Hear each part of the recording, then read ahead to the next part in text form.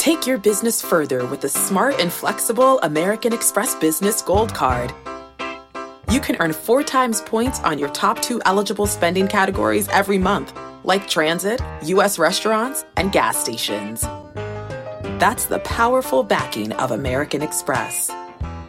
4 times points on up to $150,000 in purchases per year. Terms apply. Learn more at americanexpress.com/businessgoldcard.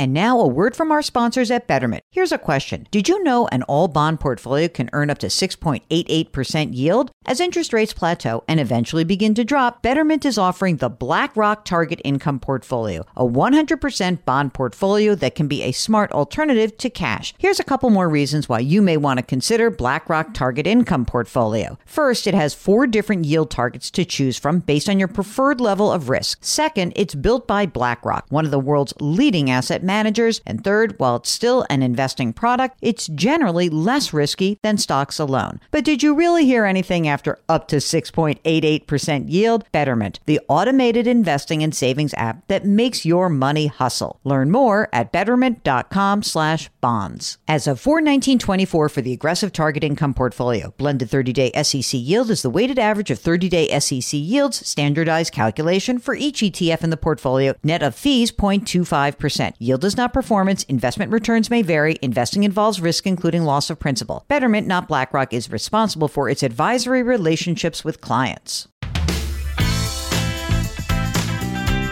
Welcome to the Jill on Money Show. It's Friday, June 17th. And woo-wee! Today, as I record this, it's 4:21 p.m. and all I could think about was that Martha and the Vandellas song. Nowhere to run to, baby. Nowhere to hide. Okay, sorry to do that to you. Maybe Mark will play the clip instead. Nowhere to run to, baby.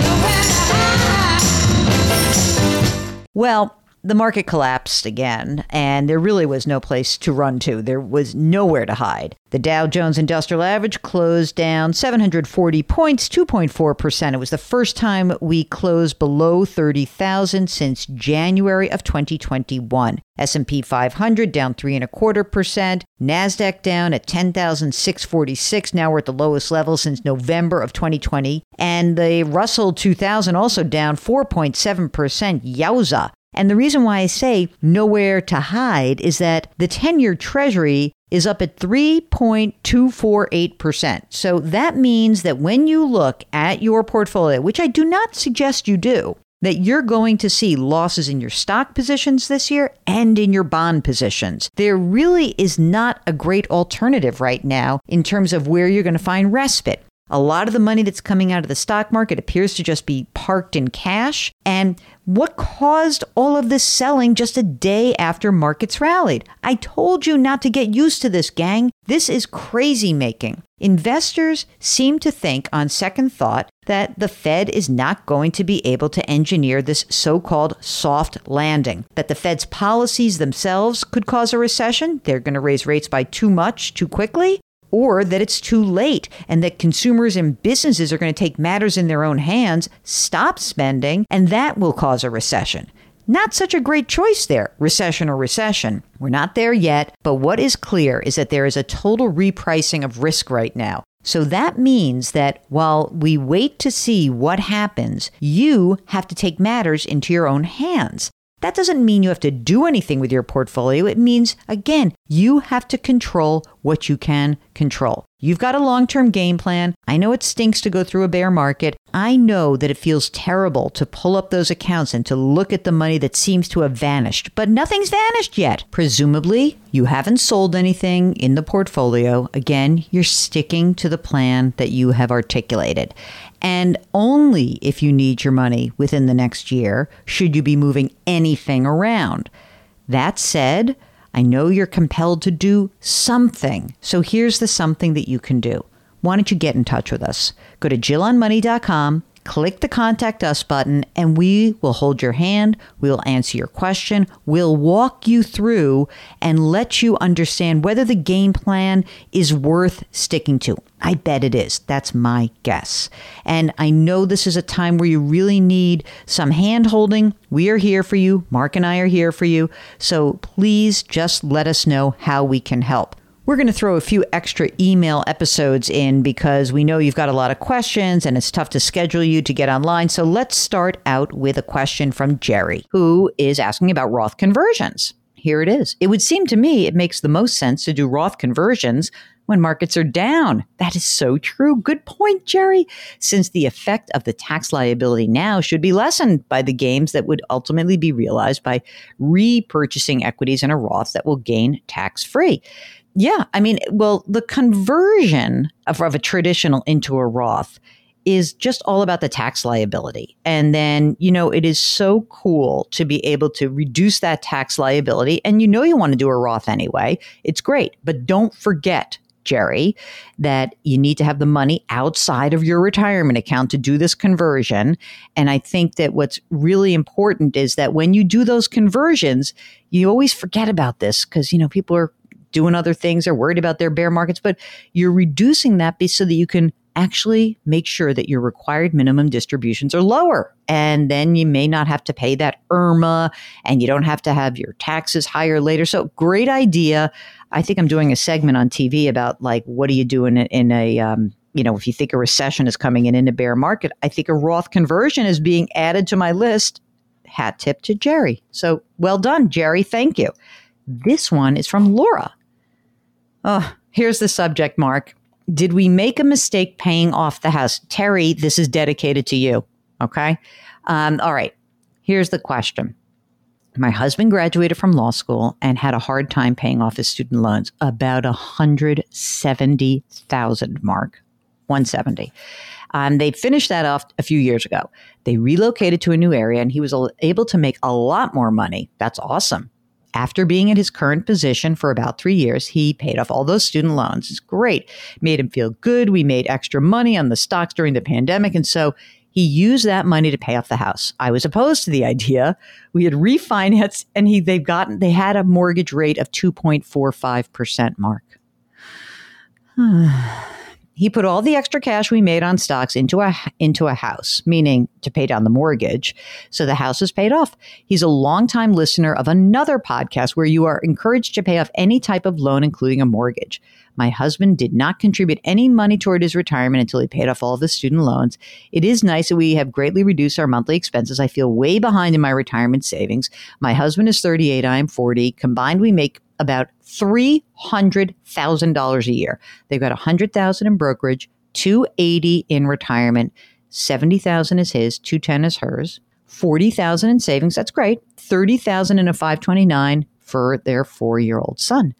And so they also have this paid off house. This is worth $280,000. I have about $50,000 in my rollover IRA, which I've not converted. So we're not doing the back door. Should I convert this to a Roth?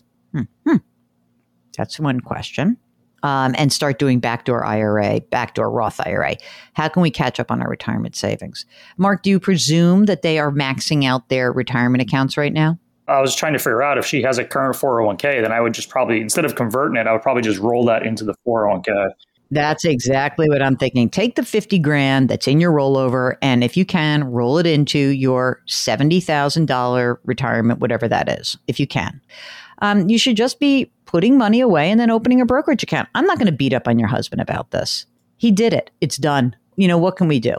He probably feels like he made a genius move because he said, I made all this money during the pandemic and I paid off the house.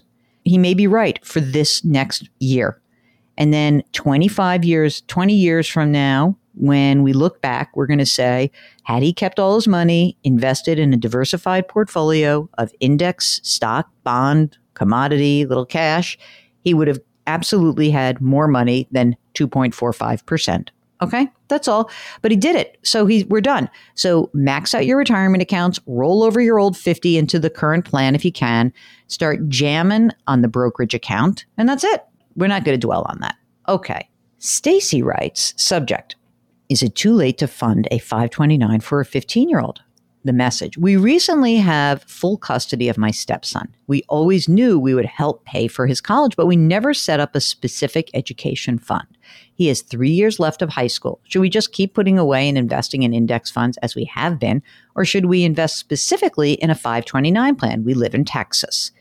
I mean, a 529 plan would be great. I mean, you don't have to do anything with those other funds, but remember, the money that you are investing inside of a 529 plan avoids federal taxes. I don't think is there a state income tax in Texas? I don't think there is. So you have no deduction and there's no state income tax, but you will still avoid any sort of other taxes. So yeah, I would go ahead and use it. Why not? All right. This is from Tom. Jill. I like when they say Jill, I have a lot of equities with a heavy weighting in the tech sector, specifically the FANG stocks: Facebook, Amazon, Apple, Netflix, Google. Since April, we've seen a 35% drop in Amazon. By the way, when did this come in? Last Friday? It's a little bit worse today. 35% drop in Amazon, 12% drop in Apple. Should we hold, hedge, or shift at this point? I presume that the equities you hold, Tom, is this your fun money account or your real account? Listen, it is okay. If you took a flyer and you've been investing for quite some time in some individual stocks, and this is your fun money account, I'm not going nuts on it, and I'm not going to tell you, I don't know when the market's going to turn around. I don't know how to time the market. Do you need this money anytime soon? Mark, is the last 6 to 9 months an excellent lesson in rebalancing. Let's presume that Tom had this portfolio, right? In December, maybe you would think about rebalancing a couple times a year. And in December, he said, I have too much money in this one area, tech stocks. I'm going to reduce that. I'm going to rebalance. He reallocates. And now it's coming up the end of June. He would do it again. So maybe twice a year. So unless it's doing a rebalancing, I don't know. I don't know what you should do. These are not companies that are going away. I mean, but they are going to be taking a long time to recover. So if you don't need the money, I wouldn't do anything. Would you, Mark? No way. I'm holding. He's hold on for dear life. Hodl. This is from Eugene. I've listened to your program for some time. Oh, a radio show listener. And here's a question. What is the amount of a fee that an advisor should charge for an IRA account? Okay. Eugene's 78, gets Social Security and a monthly amount from his IRA. No other retirement funds. He's been with this advisor about 5 years and noticed lately that the advisor fee is slowly increasing. About a year and a half ago, I talked with him about the fact that he was charging too much. He agreed to put it at, what am I seeing? 1.69%. And then it's now just increased to 1.76%. So here's the deal. He's got $450,000 in the IRA. Yeah, last quarter was down by 50. The advisor before was charging, I can't tell if he means 1.25%. I don't know what these fixed amounts are. My son is an accountant. He advised me to change advisors. He felt the advisor had me in a risky plan. I need some advice on this matter, if the fee is too much and what is the proper fee. I've not been able to talk to the advisor. I've left a message I haven't heard from. Oh, he's very sick, I've heard. I don't want to cause a problem with my son. I would like some advice on the matter. My biggest concern is the IRA needs to last for me and my wife. She only has Social Security and it's half of his, no other retirement. She's 72. Well, I mean, I hate to kick the guy when he's down if he's sick, but you need a new advisor and you need someone to help you with a plan to help this money last longer. I don't know whether you need a actual physical human being or whether you need a robo-advisor, but maybe you could talk to your son and have him help you move this account to, say, Vanguard or Betterment and try to have some advisory services associated with that. I mean, at the very least, the fee will go down. And I don't know how much more help you need. I don't know if you need a full-time financial advisor. It sounds to me like you need a money manager, and an algorithm can do that, but I would check out Vanguard. But I would really let's have your son be part of it. Okay? All right. Next subject, enjoying simple pleasures now. This is from Michael. He's 36 years old. He says, I live in Oregon. I'm married with a 4-month-old and a 4-year-old. After having no education at all in finances, I read some books, I picked up a second job, paid off my credit card, student loan, and car. I had examples in my life from my parents, generation of people who had not done well saving and were not able to retire as they wished. And I also had examples of people who had done great financially and were able to retire on their own terms. I wanted to be able to look towards the future and plan for the future and be able to retire comfortably. So my wife and I, for years, did a great job of making and saving money and planning for the future. I found your podcast a couple of years ago and I listened to it daily as a dose of motivation. However, I stopped listening to your podcast in October. Back in October, I saw a neurologist about some weakness in my hand. And at the time, they thought it was a motor neuron disease. Oh my God. With motor neuron disease, you've got a 3 to 5 year life expectancy. Holy crap.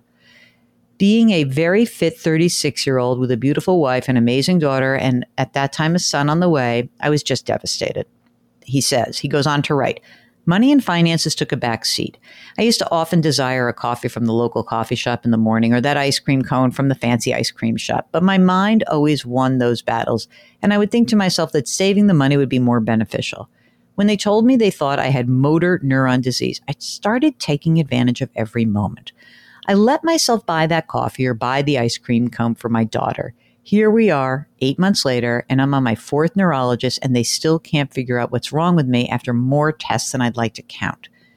Oh, God. I'm sorry, Michael. Okay, here's the good news. My body has not deteriorated that much. I'm happy to say that I've recently started listening to your podcast again because I feel as though I have a brighter future. I felt the urge to write this email because oftentimes people like me get so caught up in planning for the future, we forget to take time every now and again to enjoy the simple pleasures and opportunities that we have here in the moment. Amen, Michael. I love this note, Mark, and I'll tell you why. Remember, who was our first guest of the podcast era? David Bach. What is the book that David Bach wrote? What is it? The Latte Factor? And in that very first interview years ago, I basically said to him, I think this is baloney. I think it's crazy. I think people should enjoy simple pleasures. I don't think that most financial problems occur because you have a latte or an ice cream cone or a cup of coffee. I think most financial problems occur because, as you note, Michael, you pile up credit card debt. You have student loans. You've got car loans. And that once you start getting yourself on track, I don't see why you would actually deprive yourself of simple pleasures, which is not to say that you should be, trying to figure out how you can spend more money, but you should be able to live a life where you can do things that make you feel good without throwing your financial life into turmoil.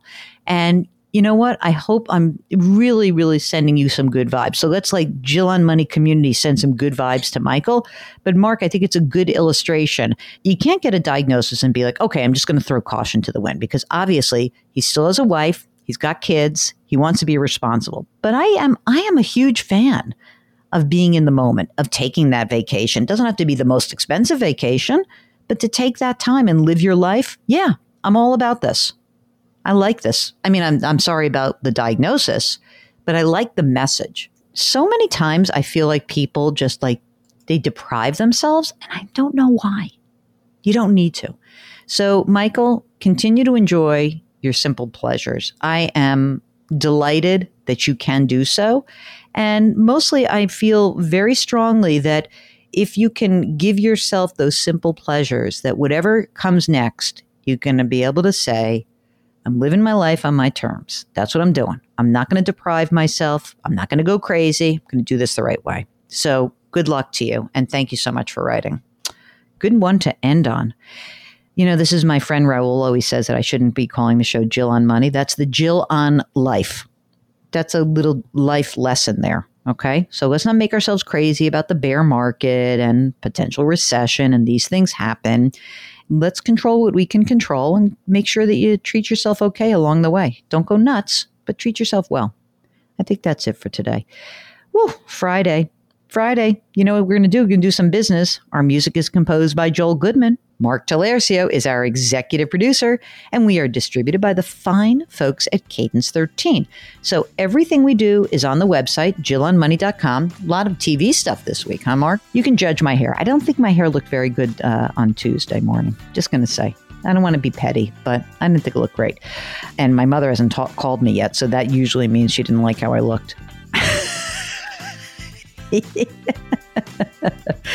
Please, if you get a chance, leave us a rating and review on Apple. Sign up for the free weekly newsletter. And if you want to give us some support my ride for the cause, you can do that right on the website as well.